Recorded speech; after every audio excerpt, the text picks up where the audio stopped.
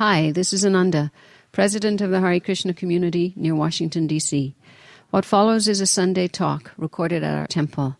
Every Sunday we invite the public for meditation, a talk, and a vegetarian lunch. We'd love for you to join us. More information is available at iskonofdc.org. That's ISKCON of dc.org. Thanks, and I hope you enjoy the talk. Would you like to know a secret? It's a secret. But I'll tell you anyway.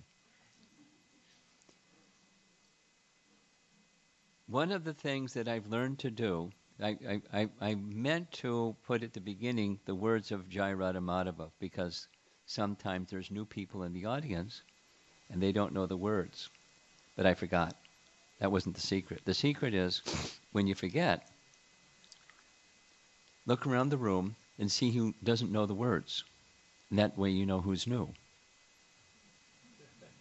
So I noticed there's some new people because you didn't know the words. Intuitive, right?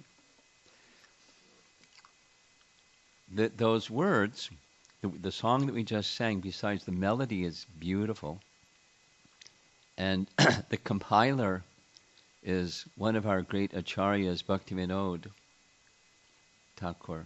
There's the names of Krishna in Vrindavan, and they're specific. They're names of Krishna that indicate his loving relationships, different loving exchanges with the residents of Vrindavan in different ways. And they have spiritual potency that stimulates ecstatic love for Krishna. That's why we like to sing it. And we also like to follow our founder Acharya, who at the beginning of every class would sing Jai Radhamadava. So that's what we just did. We stimulated our ecstatic love for Krishna for a little bit. And now the topic, I'm looking at the clock, and it's 1:15, and I was told I have 20 minutes to half an hour to speak, so I'm going to speak fast. Because this is a nice topic, but I want to end on time, because Ananda Vrindavan likes speakers to end on time. And I like to follow her lead. What? What do you want to do? What about just make the volume louder? Make the volume louder. Very simple.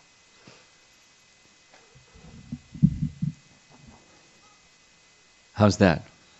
Better? Okay. I'll try to speak a little louder too, besides. Gita values. Where does this come from? Here's the inside story. There's a group of devotees that started a project at Oxford University in the UK to get teaching Vaishnavism as an accredited curriculum at Oxford University. Prestigious. And one of the leading persons involved some other devotees in ISKCON to come up with Gita values that are in refined language, very simple language, to teach exactly what Ananda Vrindavan said, how to live our lives in such a way where in keeping with the mood and the spirit and the message of Bhagavad-gita. So, Gita values. Now, where does this have a role in the cultivation of our Krishna conscious lives? Some of you probably work in corporate America. And so in corporate America or in organization or individual development, all three, this metaphor of, sometimes it's called cultural engineering, sometimes it's called paradigm shift. When a CEO takes over a corporation, they want to do some cultural engineering. So this is where that image comes from, the iceberg image, the iceberg of culture. And there's three main parts. there's the tip of the iceberg, and then there's everything else. So the tip of the iceberg is what the corporate people call artifacts. It's behaviors, visible, your senses can perceive them. The way of speaking and, the corporate culture in the external sense, or the individual culture. Because Prabhupada wanted, the Bhagavatam wants, a revolution in the impious lives of people in general. So it's not just behavior modification. We're not the International Society for Behavior Modification Incorporated. There's behaviors that we may adjust, what we eat and so forth. But that's not the essence. The essence is the tip of the iceberg is resting on what's below. That's stated values, official beliefs, mission statements. What we say is important. So Gita values is what's important.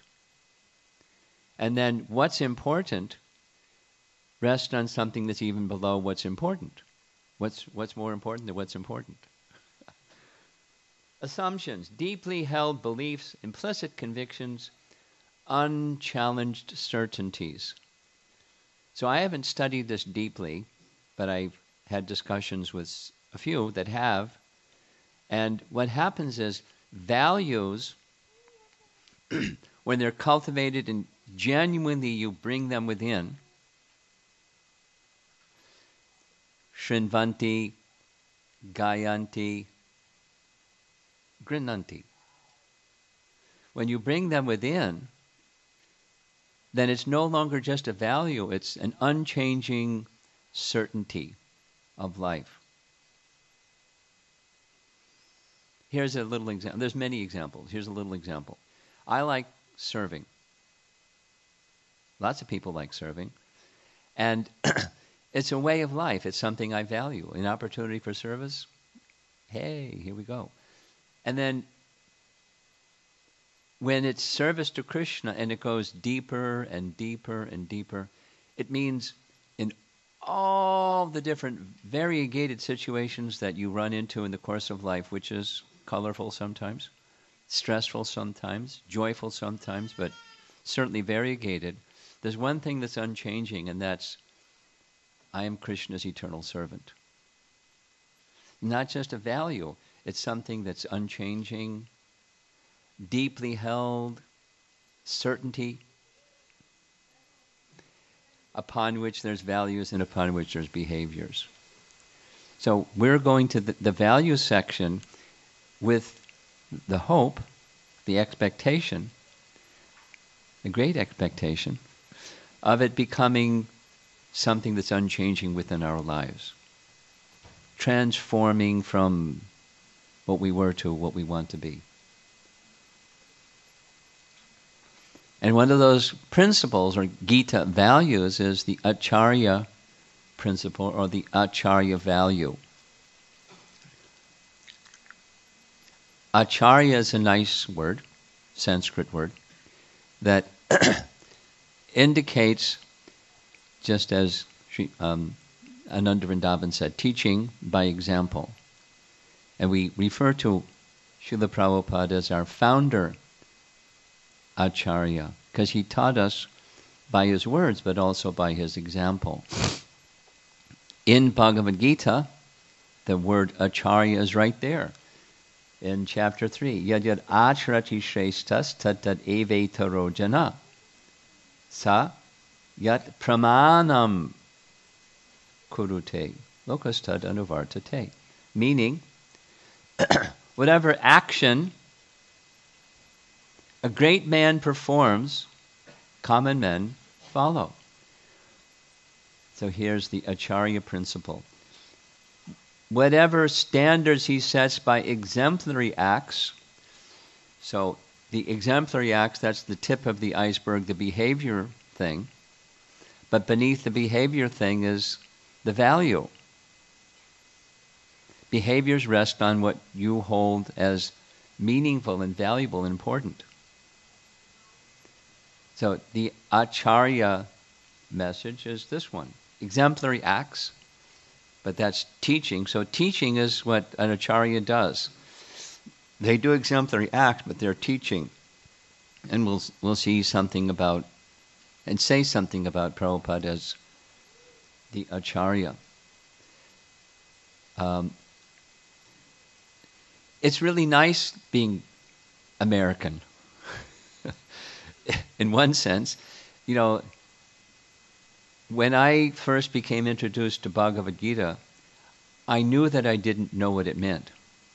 There are some other people that think they know what it means. If you know what I mean. Oh, I know all about Krishna. But if you don't know anything about Krishna, it's nice because you're blank slate. Hey, what's it all about? So I learned some terminology just by hearing, and one of the terminologies is this achar and prachar. Achar means conduct. What you do. The observable stuff, the tip of the iceberg stuff. And prachar is what you say. So in modern America, it's called walk your talk. You talk? Live it, man. Walk your talk. Or walk the talk. Both, it's said in similar fashion. So that's the topic. And now I want to spend some time in our modern Western culture, and then we'll go to the Eastern culture. Some examples. Now, a very nice example that I like very much is the Amish. Are there many Amish people, not in Washington, D.C., but in Virginia? Yes or no? Some? Mennonites. Okay. I was just on Thursday, I was in Gita Nagari, and a lot of Amish people. Well, it was in between Gita Nagari and State College. So what they're known for, mainly, at least generally, people, as far as I know, is they don't use electricity, they don't use mechanization, and they're an agrarian-based economy. And but they also make furniture and do stuff with hand, but without machines, no electricity. It's all by hand. And you may also not know this, but they're growing, and they don't grow by converting people. Although people do become Mormons, I know some people who became Mormons, but they grow because they have big families, and the children want to stay with what they're doing. They really like it because the values are values they really like. They have their hierarchy, their village elders, so to speak, and if somebody starts to stray, they tap them on the shoulder and, stay within the values of the Amish. And here's why. So, it's growing. And one of their teachings is this one, exemplifying one's principles. That's the Acharya principle. Exemplifying one's principles, so you have values and you live them, is the basis of dignity, respect, and trust. Because they're trustworthy, the people that are born into that practice, that way of life, they want to stay because they're trustworthy. And these are persons they're acharyas. Of course, someone doesn't do that, that's another story. Just one example. 2 summers ago, there was a great misfortune. There was a hate crime. Somebody came along, and I forget how it happened, but they killed 2 of the girls who were family members in their Amish community. And that was big news. And the very next day was the big news. the Amish community, the first thing they did, they went to their place of worship and prayed to God to forgive that wrongdoer. Because that's a principle, is to pray to God for forgiveness of others. And hate crime, murder, on the side of the road or something like that. I was wowed, personally. And that's walk your talk.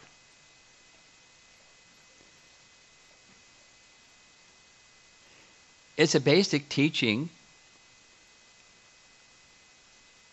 It's right in the Lord's Prayer. Forgive others as you would wish them to forgive you. That's the another principle. That's the, do unto others as you would have others do unto you. That's a principle. To live it is dignity. To live it is the Acharya principle. So the whole community got together. That's what they did. I don't know what happened to the wrongdoers, the murderers. But at least from the Amish community, they were forgiven. And they're praying to God for that person's... There's other examples, but I like that one.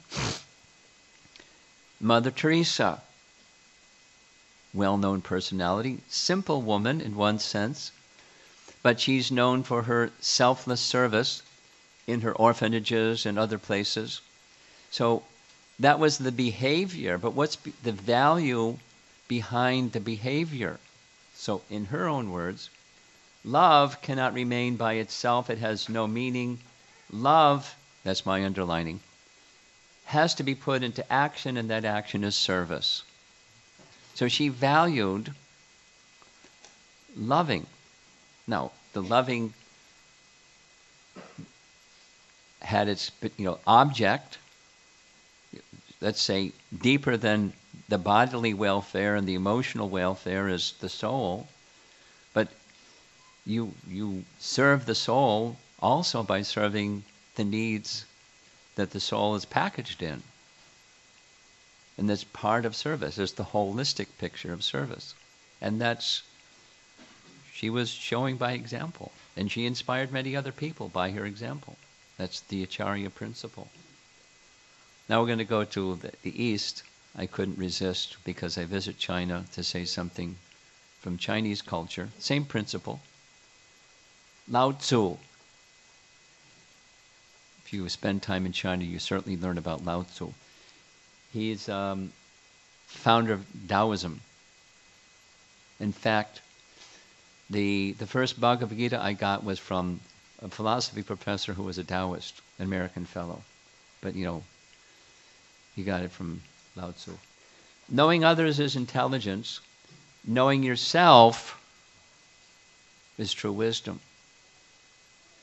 Mastering others is strength.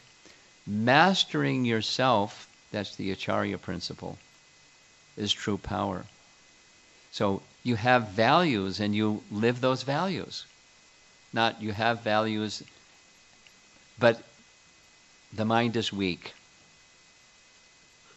That's a biblical statement. The spirit is willing, but the flesh is weak. You heard that one? The spirit is willing, but the flesh is weak. It's in our Sanskrit terminology, it's anishtata bhakti. We know what we should do. We study it very carefully. You make a determination, I'm going to do. We don't do. Or the other way. Something is, it's a bad habit. It's a weakness. I've studied it very carefully from all different angles. I want to overcome this. And we continue to do it. It's a sign of unsteady. And the Acharya principle is you master yourself. But that takes true power, and true power isn't, big biceps. True power is spiritual strength. There's a nice statement Prabhupada makes in Krishna book, Prayers by the Demigods, chapter 2, is for success in spiritual life, one requires strength. Not physical strength, spiritual strength. And spiritual strength comes from Balaram. So we take shelter of Hari Rama, Rama Rama, Hari Hari. In that sense, Rama can indicate Balaram. We need spiritual strength to be effective at being Acharya, true mastery of yourself. The BBT made a whole publication as a cover image of, it's a photo journal of Srila Prabhupada's life with captions that teach us something about the Acharya principle shown in visual images. And our founder Acharya, Srila Prabhupada, spoke this way. One of his values, the driving force of his behaviors and actions in this world, our aim is to make all people happy. Sarva Sukhino Bhavantu. This is the Vedic mission. Everyone should be happy. Not so long ago, a couple months ago, somebody gave me a gift, a birthday gift. And it was one of those little recorders so you can pick up in Vrindavan. And it has all of Prabhupada's lectures on it. Get one. And the volume is really good to us. It's anyway. It's a wonderful gift. So I've been listening and listening and listening. Shh.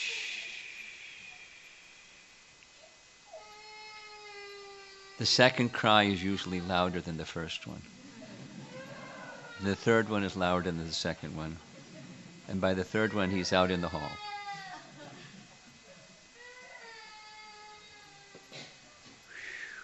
The end of the world. Okay. Recordings of Srila Prabhupada. So I've been listening and listening and listening and enjoying and enjoying and enjoying.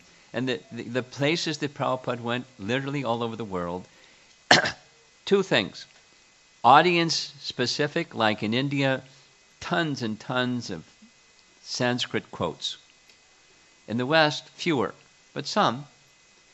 And second, so audience relatable, but almost all the lectures, this is in the early era because that's how they're ordered in this device, Prabhupada was appealing for people to be happy.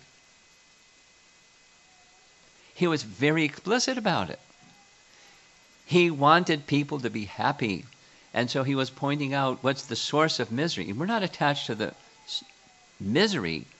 We're attached to the source of misery. So cutting the attachment to the source of misery is not easy because people are attached to the source of misery.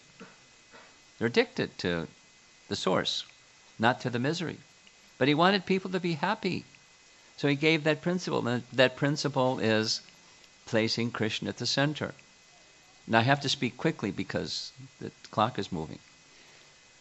The first lecture I heard Prabhupada speak in college, I couldn't understand because I was new and his accent was different. So what I did was I got the lecture and heard it again and again and again, and it's still with me. So I'm going to share it with you, at least one part. So he made a motion like this, and he said, imagine there's a pond in the middle of the floor, middle of the room, and we give everybody a small pebble. And we tell somebody, can you throw your pebble in the water and see what happens? That's what happened, little bloop. And concentric circles expand out, and it's very nice. And then someone else, okay, now you, and same thing. And then everything's nice until the circles intersect and then they clash. And then everybody, okay, on the count of 3, throw your pebble in. And what is it? Chaos. Material life. Because there's no center. So the simple formula to become happy is make Krishna the center. Preserve your individuality as much as you like. Make Krishna the center.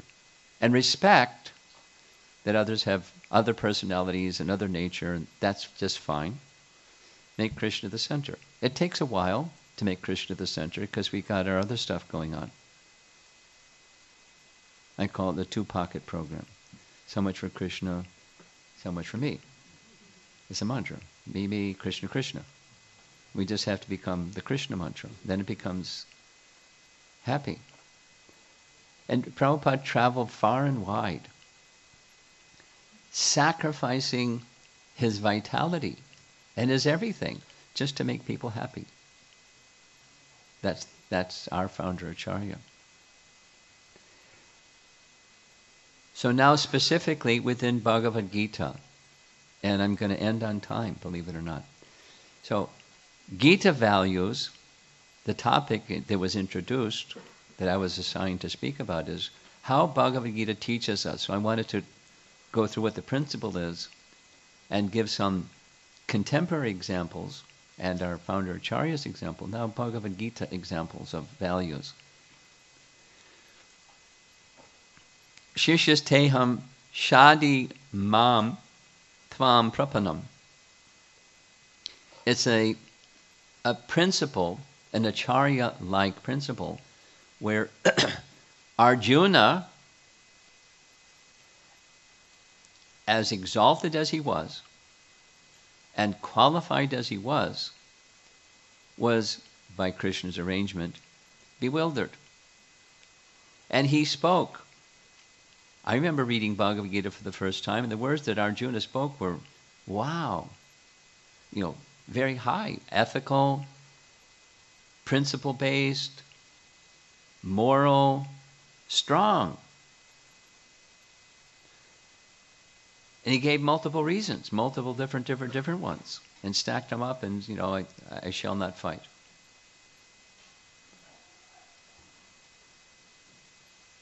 And then he came to the position of recognizing, I really don't know. I really don't know. It's good to know that you don't know. It's good to know that you don't know. It's good to want to know, and it's good to know that you don't know. So Arjuna knew that he didn't know. What's my duty? And so he submitted. Shishyas te aham. I become your shishya. I become your disciple. Please instruct me.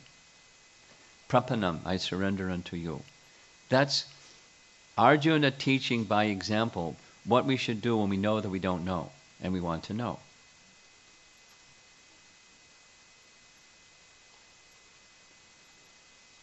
Recently, I've been visiting a number of colleges, and it's somehow it keeps coming up. Like, how'd you get started doing this? So, quickly, I wanted to know. I knew, I had this conviction, this is the bottom of the iceberg. I knew there's a higher reality. And I knew that this isn't higher reality. It's the covering, the veneer is not the thing. It's the covering of the thing. And when you strip away all those temporary things, what's left? What's really real with a capital R? I know there's a higher reality. I know that I don't know, and I want to know, because I don't want this other one. I'm living in this other one's place, but I want to know. And that's the impetus that started Brahma Jigyasa, inquiring, and then started finding all kinds of things. And I ruled out there's a lot of people that say they know and they don't know. But that was the process. And when I met Prabhupada at the university that I was attending, something happened. I just heard him chanting. That was it. And a little 10-minute discussion because everyone was, sorry to say, intoxicated to the max because he was chanting with Allen Ginsberg, who was notorious for being a proponent of LSD of the time. And everyone was bouncing off the wall and the ceilings. And the room was filled with smoke, and it wasn't cigarettes. So it was stay high forever, with Allen Ginsberg. And so Prabhupada spoke very little, given the condition of the audience. But my life changed just by that short hearing Mahamantra, hearing him speak, and that's one of the reasons that I have committed myself to reaching out to university students, is because gratitude, without the details because the hands of the clock are moving. That's how I got started. Shishyas te ham shadimam, please instruct me. And I meant it. Arjuna was uncertain. He submitted, and he heard. And he became transformed. That's the very simple process. Sound, vibration. Here's another principle. Chapter 13, Bhagavad-gita. Krishna says, Brahma Sutra Padais Chaiva. He has asked a series of questions, as is the whole text of Bhagavad-gita, questions, answers. And when Krishna gives an answer to one set of questions, he couches it in this terminology that all that I'm going to say in response to your questions is from the Brahma Sutra. Now, question. What is the source of the Vedas? Answer. Krishna. Question. Why is Krishna making reference to that which he's the source of? Answer. He's teaching by example. Although he's the highest authority, by example he's teaching, you submit to the authority of the Vedas. One may be qualified. No, we're not. One may be qualified. The Acarya who's qualified submits to the subordinate to the Vedas because we're subordinate. He's teaching by example. He tells Arjuna the same thing. Arjuna wants to leave the battlefield, karma sannyas. And Krishna says, you don't have the qualification to give up, renounce your duty. You're obliged to perform your duty. Well, what about I become self-realized? Then you'll perform your duty also because you'll teach by example. Others will follow your example.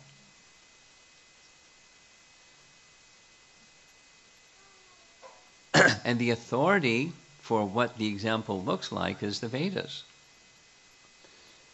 Those that are submissive, wanting to know, have to have some authority to know from, and that authority to know from is the infallible source. That's Krishna. Krishna is submitting himself to the message of the Vedas, Brahma Sutra. So the half-hour bell is ringing, and I squeaked in. Now, something that I wanted to do, because coming up as Gaur Purnima, speak some of the same Acharya principle teachings in the pastimes of Chaitanya Mahaprabhu.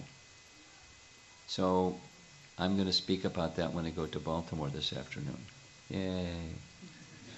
Part 2.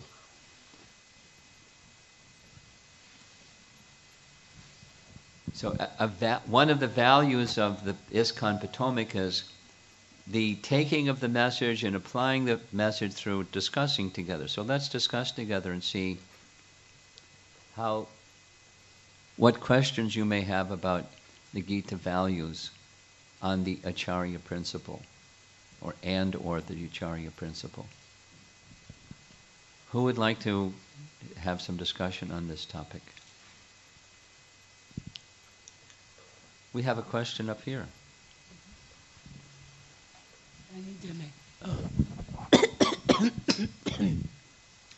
I will. Haribol.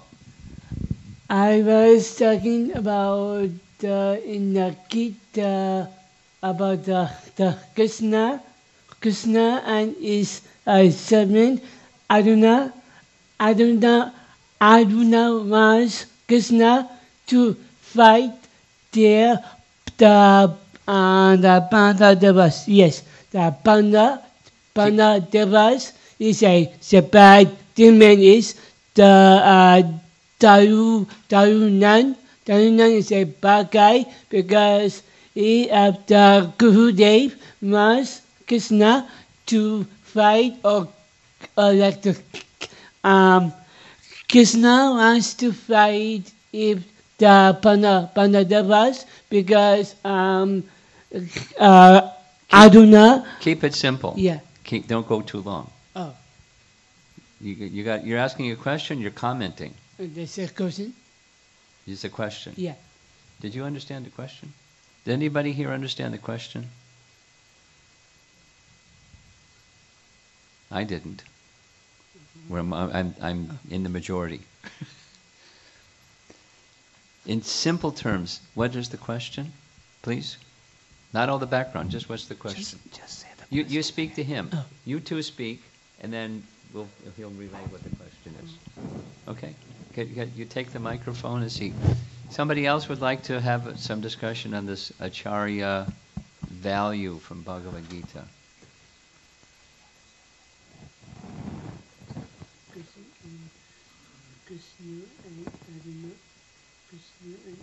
Anyone? Yeah. Hey, Haribol, Raghunandan. Microphone. Right here, put your hand up. Hare Krishna. Thank you, Maharaj, for beautiful. Always you give such a beautiful visuals. Presentation. Yeah, they're very captivating. Thank you. I have a question. I was hesitating to ask it because it's a little unrelated, but it is related. So if you think it's not appropriate, you can leave it aside. No one else has got their hand up, so it's appropriate. So Acharya, one who does by example, shows by example. Mm-hmm. And we understand that Srila Prabhupada is our Acharya, and that also there are others who can be Acharyas to greater or lesser degrees. Yes. Is it possible for an Acharya to be imperfect? In other words, I'm not speaking about Srila Prabhupada. That's not my question. My question is, can one still be an Acharya and not be perfect and make mistakes? Yes. And here's it's appropriate.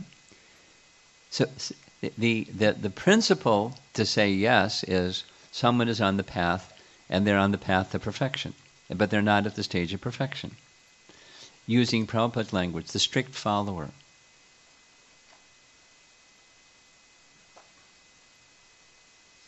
So, here's another way to answer your question. I'll keep it, because of time, keep it short. This is a multiple choice question. Which is a tulsi? A seed. B, a seed that's just beginning to sprout. D, the sprout that has many leaves. D, the tulsi that produces manjaris.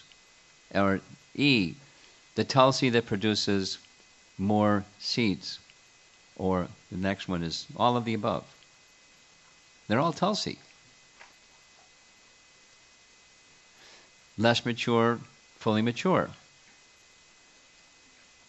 Another example. Uttam bhakti. Because that's bhakti. Bhakti is uttama. Bhakti or uttama. But bhakti can include sadhana.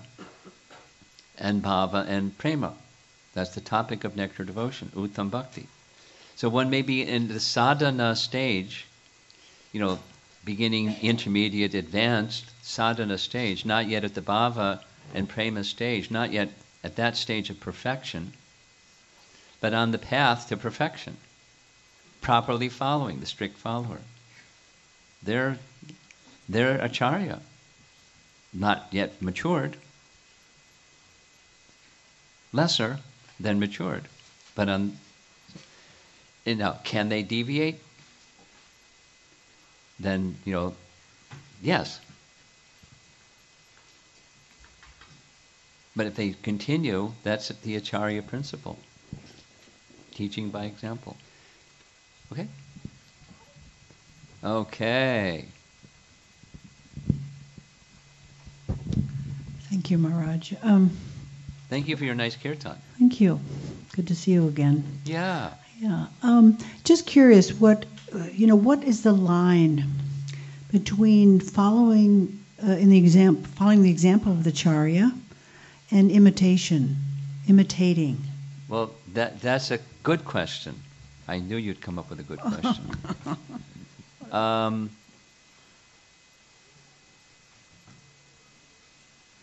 One is genuine, sincere, and humble, and the other is imitation, not qualified, trying to project one as if one is something one is not, rather than in the follower mood,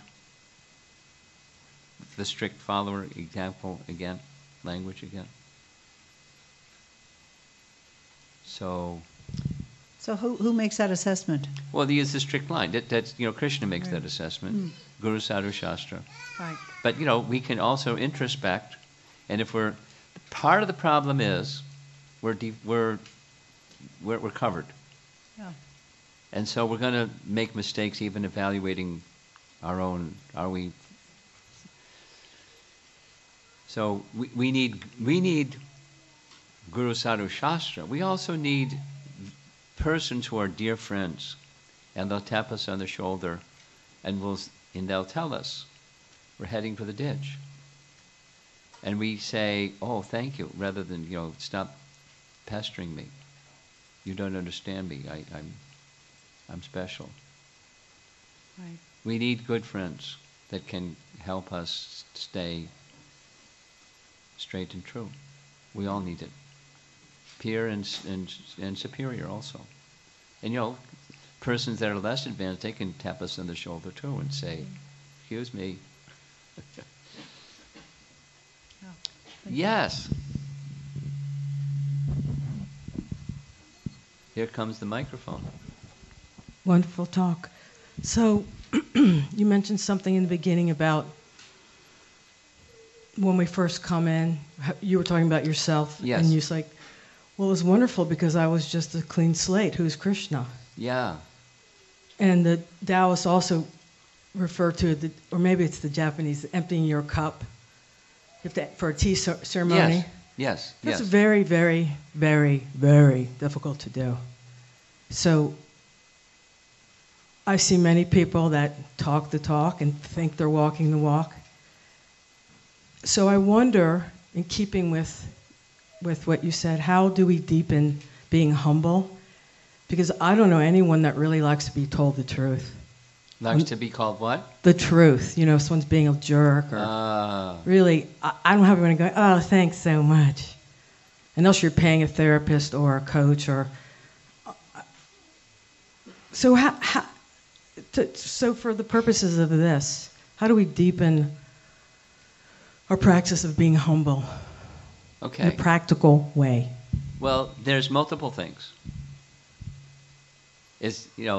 The starting position is, I'm not at that topmost stage. That's the starting position. I'm not at the topmost stage. That is to say, I know that I don't know. Now, ask yourself the question, are you at the topmost stage? And if not, then there's things that you have to learn. I don't know anyone who is. Okay. In this whole temple. But then that's the position. Your question was how to cultivate humility. And it's ask yourself, do I really know? People may not be, they're too busy being successful to ask that question. But if they pause, hit the pause button and ask that question. You said something very profound. They're too successful to ask that question because they identify with what they do, how much money they have, how pretty. Because that's what their life is being That's successful. Right. And I don't want to say I'm not successful. I'm on the path of being successful, and I'm doing things that I'm too busy. I don't have time to ask the question, do I really know? So that's it takes some self-honesty, but it doesn't take a whole bunch. Is it honesty or courage to see everyone has an idea of who they are, and when you prick that little pin in there, people can go crazy. Very simple. Get angry. So then here's another principle. Have good association. It's hard to find good association, but have good association. They can help you become humble because they know you. They're not like, I know you, you're not there. But they know you, they accept you, and they're helping you to grow. It's encouragement, kindness, That's a love. friend. We need such friends. That's another way to help to become humble. And then there's another one, the school of hard knocks. You get bombed on the head because you really didn't know. You thought you knew and you just messed. So that's another way to learn, another way to get humble. We've got somebody waving their hand, and it is Thank you. up front. And where is she? Nanda Vrindavan here yet? Quick, ask your question.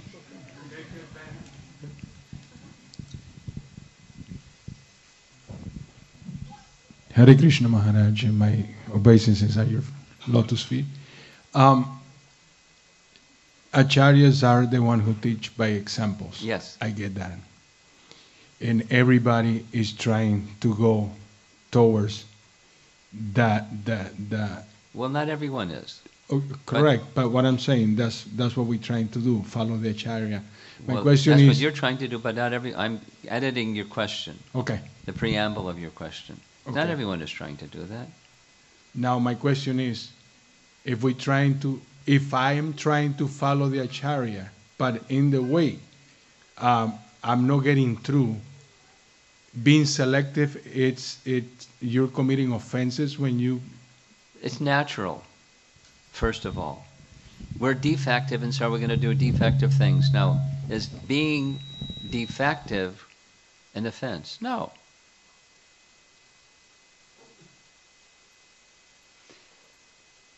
Knowing that you don't know, that helps you go further, this other topic. But, I'm self-deluded. I think I know. Deeper inside, I know that I don't know, but I don't want to look at that. I want to look like I know. And so I'm in denial of self-honesty. I'm self-deceptive. And I'm stuck in being self-deceptive.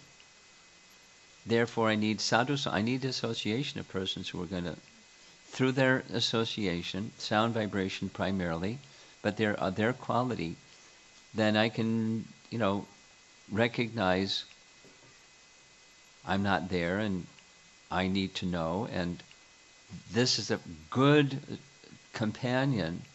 They may also not be there, but they can be a good companion. It can help me grow. I value that. Where's our Ananda Vrindavan? She's letting me go. I'm really surprised. She ran out. Wow. Okay, so you're okay with the answer? But you're not committing offenses when you become selective. No, it's natural. Okay. It's natural. Now, recognize that you're being selective. So say it differently. Here's some things that really, I'm a new devotee, or I've been practicing for some time devotee, or whatever. There's some things that really resonate with me, give me strength, give me clarity. I want to do a lot of that. Then I know that there's some other area that's not so strong. Let me take some strength from over here and do that. Borrow from strength to areas of weakness. It's being selective, but I want strength. I want spiritual strength to overcome my shortcomings. So I'm selectively doing more of this and less of that, but I know that I need to do that too. Eat my spinach along with the rest of the sweets, and the chapatis and dal. Eat spinach too, because it's good to have them well-rounded. Are you ready? Not yet. Anybody else? Till you got set up here. Anyone over on this side? Okay. Yeah.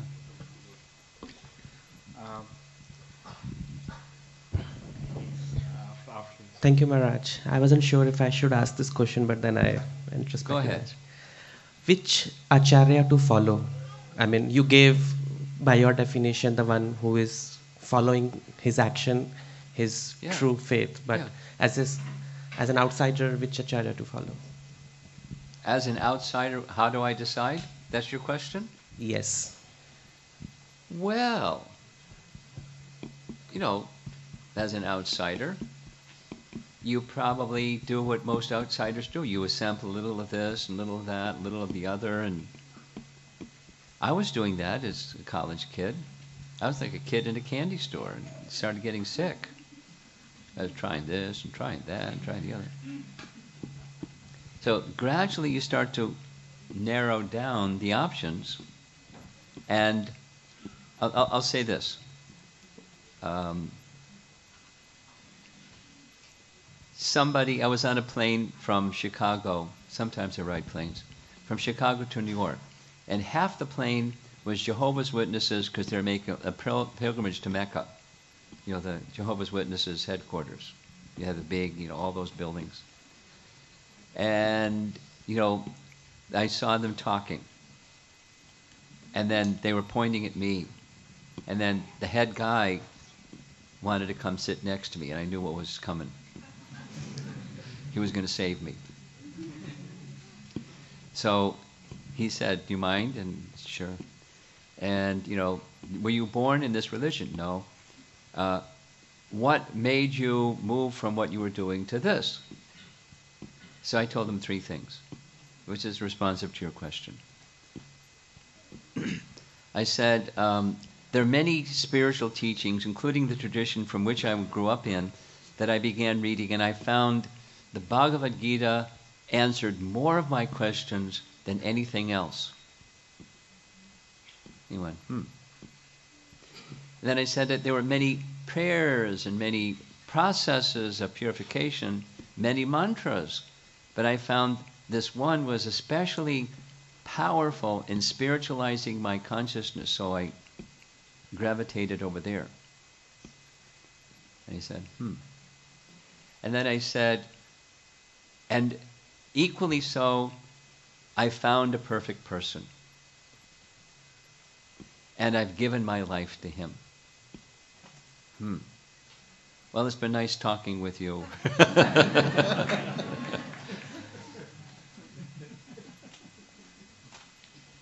He got up and left. I mean, I was a hopeless case. Thank you. So it doesn't mean there can't be other perfect persons or other acharyas. But what Prabhupada had done, Prabhupada touched my life. He did what he said is his mission, our mission. He wanted to. He risked his life to come find me in this middle of nowhere place. And a whole bunch of other people he didn't know at all, and just relieve them of their condition and give them the opportunity to become truly happy.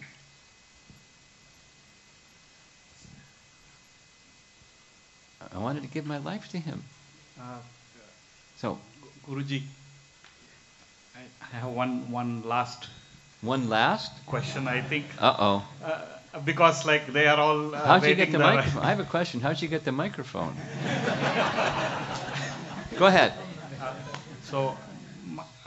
First of all, I'm really happy to be here to hear you talk. Okay. Thank you.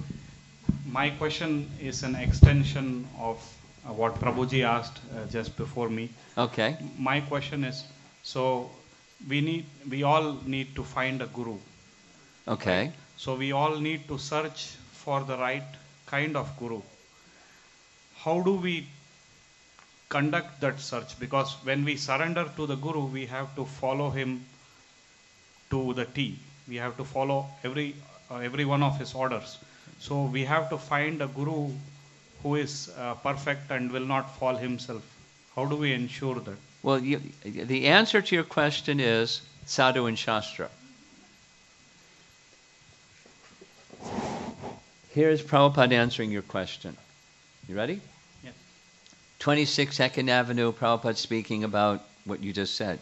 need a bona fide spiritual master? Right in the middle of class. He didn't even wait for questions and answers. One fellow didn't raise his hand, said, Swamiji, how do I know who's a bona fide spiritual master? Prabhupada stopped the class and said, if you're going to the marketplace to buy a diamond, you had better know what a diamond is before you go to the marketplace. Because if you go to the marketplace and ask for the diamond, the merchant may sell you cut glass or plastic. And you pay a big price, but you didn't get a diamond. So you need to know what a diamond is when you go searching for a diamond. So that's Shastra and Sadhu. So if you're going to be searching, what does Shastra say? What do sadhus say? For example, in Bhagavad-gita, Krishna says the principle of spiritual master must be in disciplic succession. That's a starting point. So supposing someone doesn't have that, you just, that goes over to the side over there. And so what's disciplic succession? I need to know, according to Scripture, not someone's blah blah, or their autobiography, or their well-wishers. I need to know what disciplic succession is according to Shastra. And Padma Purana gives it. But you do your searching through the lens of Scripture. Shastra Chakshus.